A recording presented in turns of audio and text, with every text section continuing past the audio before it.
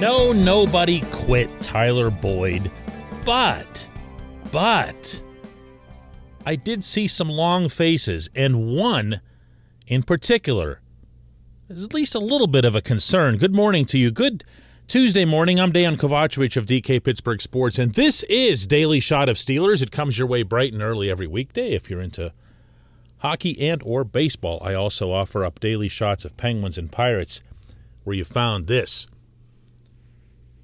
Boyd, the Clareton native who went on to be a terrific wide receiver at Pitt, drafted by the Bengals and has now really come into his own, said something dumb yesterday. And I say that as someone who knows Tyler and likes him.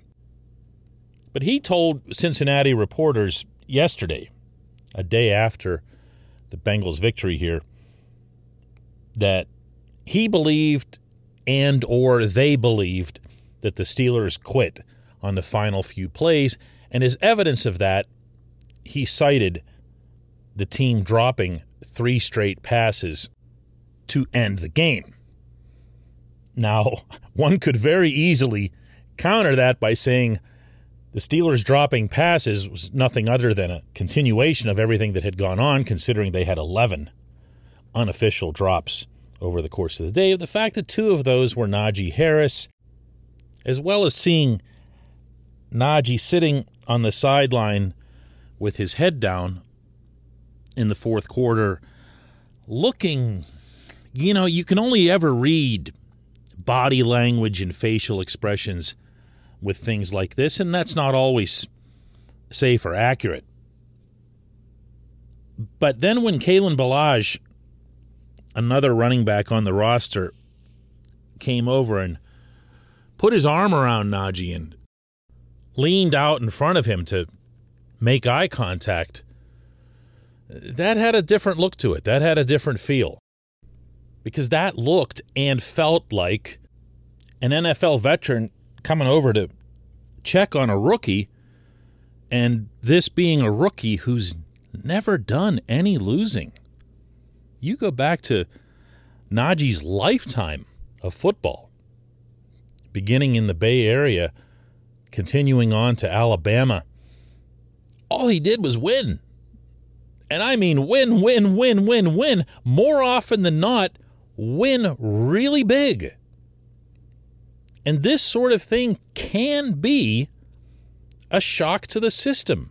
This wasn't just one loss. This is now back-to-back losses. So it seemed fair afterward to ask Najee what kind of words of advice or encouragement he's hearing from his teammates, if any. Yeah, a lot of guys did. A couple guys came to me and said, this isn't college. Every week you're playing somebody good. Every week, you're not going to win every game, especially out in the NFL where you're playing good teams every week. So really just keeping the level-headed and not really losing focus of the ultimate goal is what they were telling me, to sum it all up. Numerous guys told me that.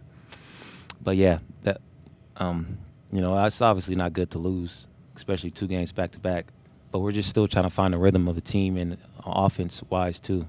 There's a lot of young guys, a lot of guys that step up. So, just takes time. This portion of Daily Shot of Steelers is brought to you by Point Park University. Choose from nearly 100 career-focused programs leading to bachelor's, master's, and doctoral degrees. Choose when and how you'd prefer to do those studies, whether it's at Point Park's gorgeous downtown Pittsburgh campus, whether it's online, maybe a flexible hybrid format is what would work best for you. Learn more about all of this at pointpark.edu. I don't want to make Najee sound like, he's some kind of head case or basket case, or that he needs to be nursed through this process, or that he's not a very tough guy. Although anytime a subject like this comes up, and anytime there's a visual like the one from the fourth quarter Sunday, and when it's accompanied by words after the game acknowledging that this is a real thing, there's going to be the usual cast of, he's soft, stop babying him, Chuck Noll this, Bill Cowher that. But I'm here to attest that this is a player who's a little bit of a different dude. And I've been telling you that for months based on being around him. And every time I've told you that, I've accompanied that by saying, I mean it in a good way. He's got a real innocence about him. You can see his background from the Bay Area coming out. And by that, I mean he was raised in a tough environment, but he was always protected. He was carried through his school years by family, by friends, by teachers and coaches and teammates. They knew he was special, and they felt it was their obligation to make sure that he got out of there, and that he got out of there in good shape. It's a tremendous backstory, and I can't recommend enough. If you haven't already read it, Tom Reed from DK Pittsburgh Sports actually flew out to California shortly after Najee was drafted to document all of this, interviewed a ton of people, including Najee himself. And it's amazing stuff. You can find it at a link that I'll attach to this podcast wherever it is that you happen to be hearing it. And now he's a grown-up, though. Now he's here. Now he's in Pittsburgh. He's in the NFL. And for the first time, he's not only losing, but he's not gaining, meaning on the ground. 123 yards is all he has to show for rushing over the first 3 games and 40 carries. That's a 3.1 average. He's popped a couple, and when I say that, I'm referring to, a 15-yarder. He had a 20-yarder Sunday on a nice burst up the middle.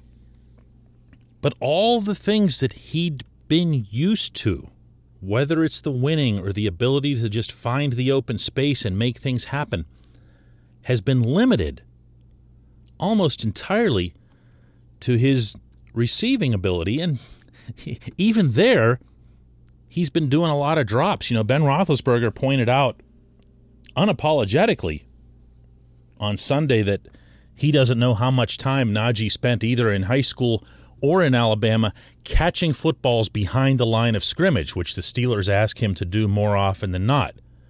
You can see that it's a problem. You can see that he's not facing the right direction when the ball is coming. This is something that still has to be learned. But when he does get the ball in space, well, you've seen that too. You've seen the special. You've seen why everybody was so rightly wound up about him. That nurturing that I described from his upbringing, that has to continue here. And I've seen signs that it is.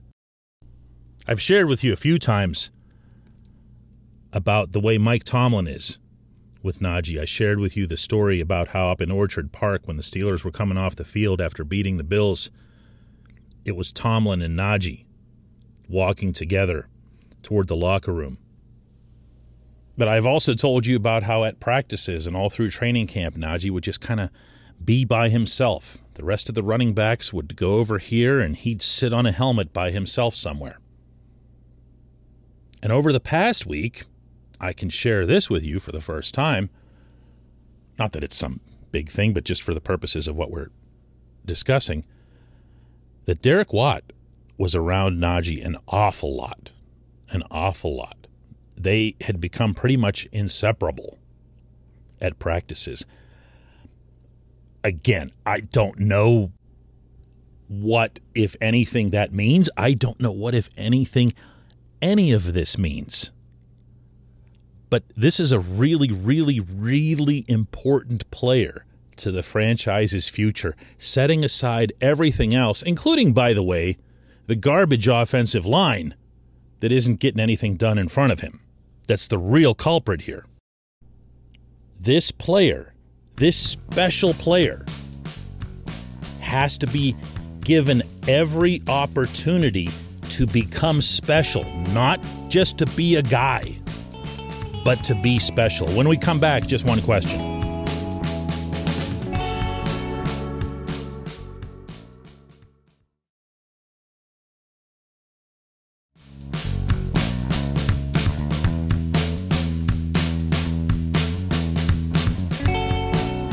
Welcome back. It's time for Just One Question. That's brought to you always on this program by the personal injury law firm of Luxembourg, Garbett, Kelly, and George, LGKG. They represent people who are hurt in car accidents, who need assistance with workers' comp, who filed medical malpractice claims.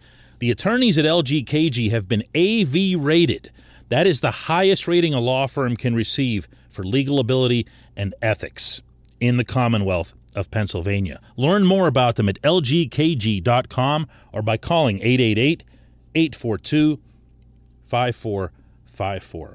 Today's J1Q comes from Doug Black, who asks, are the Steelers and other teams harvesting the fruit of low or no contact practices and holding almost everyone projected to be starters out of preseason games for fear of injury? Did this dearth of playing time against other teams lead the Steelers' brain trust to maybe misjudge the talent in front of them? Doug, I am so very much with you, even as I am and always have been with the players when it comes to their safety.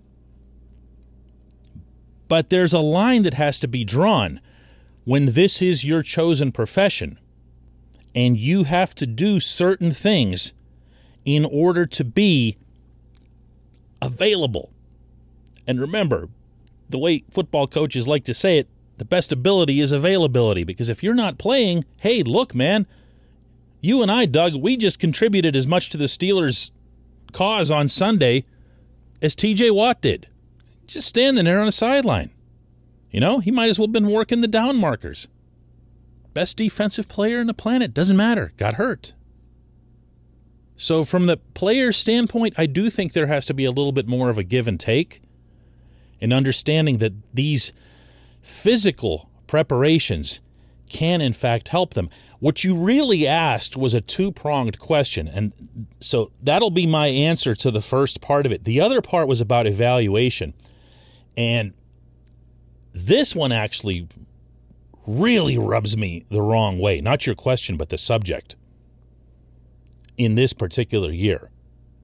Because if you've got 4 preseason games, meaning one more than anybody else other than Dallas because of the Hall of Fame game, and you have this brand new offensive line and all these other moving parts on offense that you don't know about, that you need to get the deepest possible knowledge of, how do you only put them out there together for like a quarter and a half, which is all they got? And yes, I do remember that some guys were hurt, and I remember that Zach Banner had a hard time getting onto the field at all. But I also remember, and you might too if you were listening to this program, that I really didn't like that some of these guys were being treated like veterans. Who was Kendrick Green, for example, to be out there for a quarter and then come off? Just because he's wearing 53 doesn't mean he needed to be treated like 53. And I said that at the time, and it was not a popular opinion. I can tell you from the feedback that I got. Not a lot of people like that because they were like, what's the problem here? He's the future. He's the guy. He has to be the guy. No, he doesn't. No, he doesn't. Not if he's not that great of a football player. Got news for you. Through 3 weeks, he hasn't been that great of a football player. And I could say the same thing about Kevin Dotson. I could say the same thing about Dan Moore. You know what? Who else I could say it about? Chuks Okorafor. I stressed passionately at the time that this offensive line needed to be treated like a wide-open competition. The coach claimed at times that it was. He said that to me when I asked him about it more than once. But it wasn't. They knew who they wanted all along, and they treated them as such. So they barely got on the field, so we didn't find out anything about them until now. Not in anger, not in any meaningful context. And look at them. They stink. They stink collectively. They stink individually, without exception. Well, maybe Trey Turner has at least been okay, but he hasn't been the Trey Turner that we'd seen previously in the NFL. The rest of them stink. This is not something anybody should have had to find out in late September. So yes, I am totally with you, especially on the second portion of your question. I appreciate it. I appreciate everybody listening to Daily Shot of Steelers. Let's do it again tomorrow.